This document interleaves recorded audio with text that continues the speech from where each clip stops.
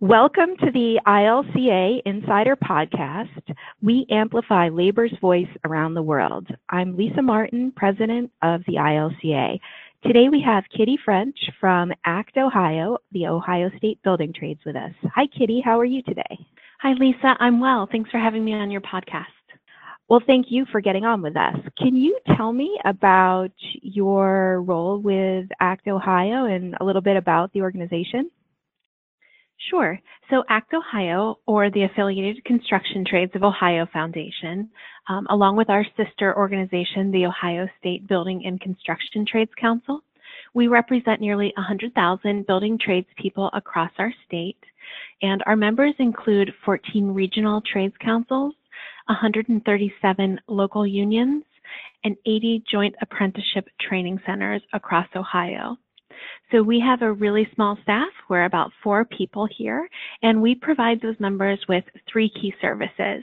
Number 1 is government relations and public affairs. Number 2, legal and research support. And the third arm of our business is marketing communication support. I was hired in August of 2018 to join ACT Ohio and to lead communications and outreach, and it's really been great so far.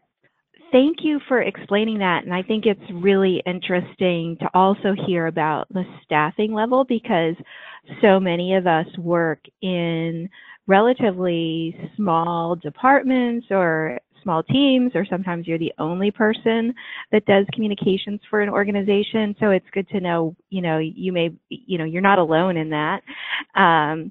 So thank you for outlining that. And I also wanted to highlight that and is it ACT or ACT Ohio? What's the best way of saying it? I think ACT Ohio. Okay, cool. So I also wanted to highlight that ACT Ohio won the award for Visual Communications Best Informational Graphic for a piece on prevailing wages. And from where I sit, this was not an ordinary infographic. I know a lot of research went into it, and it's a very important issue for the building trades, not just in Ohio, but in a lot of places where we're all kind of grappling with attacks on construction workers' wages, and kind of comes together this combination of politics, member education, and public communication. So could you tell me a little bit about how that graphic was developed, Kitty? Sure. Thanks for asking about it. The prevailing wage is a huge issue for our members and, for our non-members, whether they realize it or not. So it's really important for us as an organization to educate our members and the public about what prevailing wage means for our statewide and our local economies, and particularly our working families. This piece, the prevailing wage graphic that won the ILCA award, was designed by my predecessor, a woman named Chris Zimmer, with our team here at ACT Ohio. And this best informational graphic piece was part of a larger suite of communications materials and sort of a public education and awareness campaign that ACT Ohio has been, I would say, involved in since its inception. This began with a really robust study that was commissioned by a team of researchers, including members of the Midwest Economic Policy Institute, construction management professors at Kent State and Bowling Green. And of course, as you know, anytime you have a really robust research project or communications project that you invest a lot of time or energy or resources into, you want to get the most mileage out of that, particularly for small communications teams, right? So what we do is we break that really academic level, higher level study down into pieces that can be digested by our members, by our apprentices, by policymakers, and by the general public when we send this information out to the media. Sure. Thank you for giving us some background, and I think it's worth underlining that that graphic was part of a larger campaign that included the research, website content, press outreach, and so on. And by using this study that you commissioned on the value of prevailing wages, it just makes your communications effort, have more credibility with the news media, for one. So you're able to have an independent group corroborate your case. It allows you to say things like, according to the Midwest Policy Institute, or according to researchers, the economy is actually strengthened by prevailing wages to the tune of $1.4 billion annually. It kind of gives you those hard facts that make great talking points, sound bites, and social graphics. So as a communicator with local affiliates under your umbrella, how did the rollout of communications on prevailing wages go with those affiliates? Were locals and other bodies interested in this? Were they posting about it? Was it difficult to kind of get this piece out and get other pieces of this campaign out?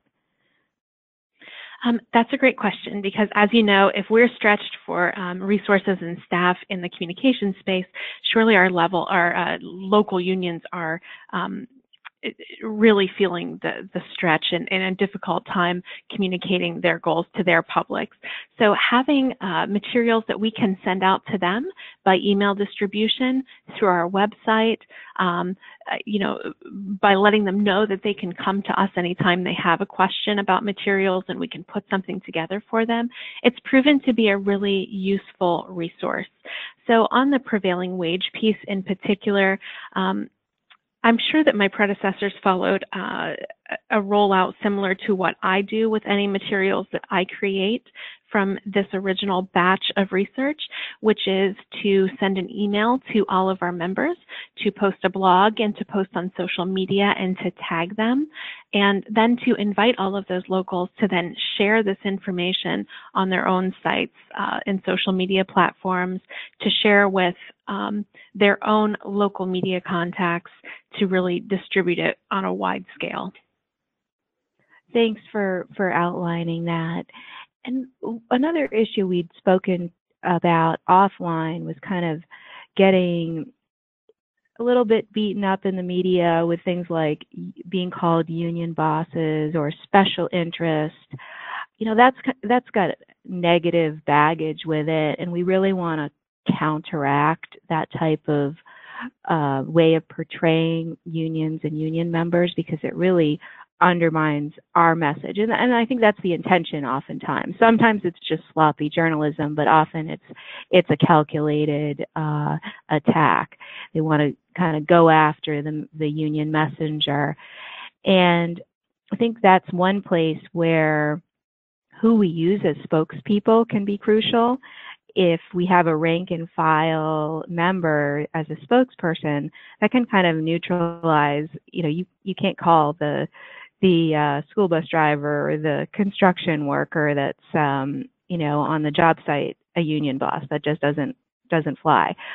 But also, even the way we talk about ourselves, instead of identifying as an institution but acting on behalf of, we can speak out as workers and members, pushing for policies that improve our lives and helping ourselves build careers and so on. Right. That's a really important point that you raise, because it is easy for people to try and tar the members that we represent as coming from a position of great economic power or influence, and really these are the working families of Ohio that we represent. And anytime we can amplify what they are saying in their own words and their messages, it's really important, because that's what we're here to do, is to amplify what they go through every day when they put on a hard hat. Sure, yeah, I think that you said it very well. And what else would you like to share about your efforts and the things that you're working on? I think you'd mentioned being involved in a diversity effort and some new websites that you are working on. Sure. So one of our benefits of being an affiliated foundation that represents all of the trades across Ohio is, and I find it really exciting, is that we're challenged to help people outside of the union space understand the benefits that a union brings to our building trades workers, to understand why we push for the issues that we push for, and the impact that those issues have not only on our working families, but on their communities and on their cities and on our state as a whole. One way that we do that is by presenting something that the public can understand more easily than if they were going to, say, 137 different local websites.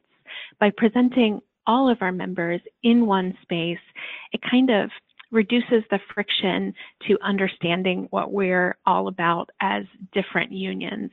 It allows us to highlight our differences, but also to highlight our similarities amongst the building trades, amongst the really diverse regions of Ohio. And so by putting together websites, and we're currently working on one recruiting website for our apprentices that would then funnel all interested apprentices to each of the different trades in each of the regions that someone may be interested in studying in. That gives the public kind of, it just breaks it down a little more for them. As you know, people are reading less today. They're looking for fast information, and the easier we can make it for the public to digest the story of what the affiliated construction trades do, the more successful we'll be in winning them over to our issues, which are, really timeless American issues. Wow, that sounds super interesting. I think in a recruiting website, that's great, very innovative. Did you have anything else that you wanted to share with folks before we get off? Well, just that as a new communicator in the labor communications space, I have found ILCA to be really helpful. Anytime that you can find a network and resources that are there, if you're new to industry communications, it's just been a huge support to have your organization as a resource. And one of the things that I like about being a member of an organization like ILCA is the ask and the give, right? The sharing of tactics so that we can all do better serving our members. And so I would invite all of your listeners to check us out on social media, share your social media with me, and I would just love to keep this conversation going. Super. I really appreciate that, and we're glad to have you on board and have ACT Ohio as a member. And we'll definitely keep this conversation going, and we'd love to see your new website content as it gets created. That's the type of material we can share on Facebook and the blog and include in our email newsletter, The Insider. So once again, Kitty, thanks so much for getting on. Your time and insights are very much appreciated. Well, thank you, Lisa, and your whole staff for everything you do. I appreciate it.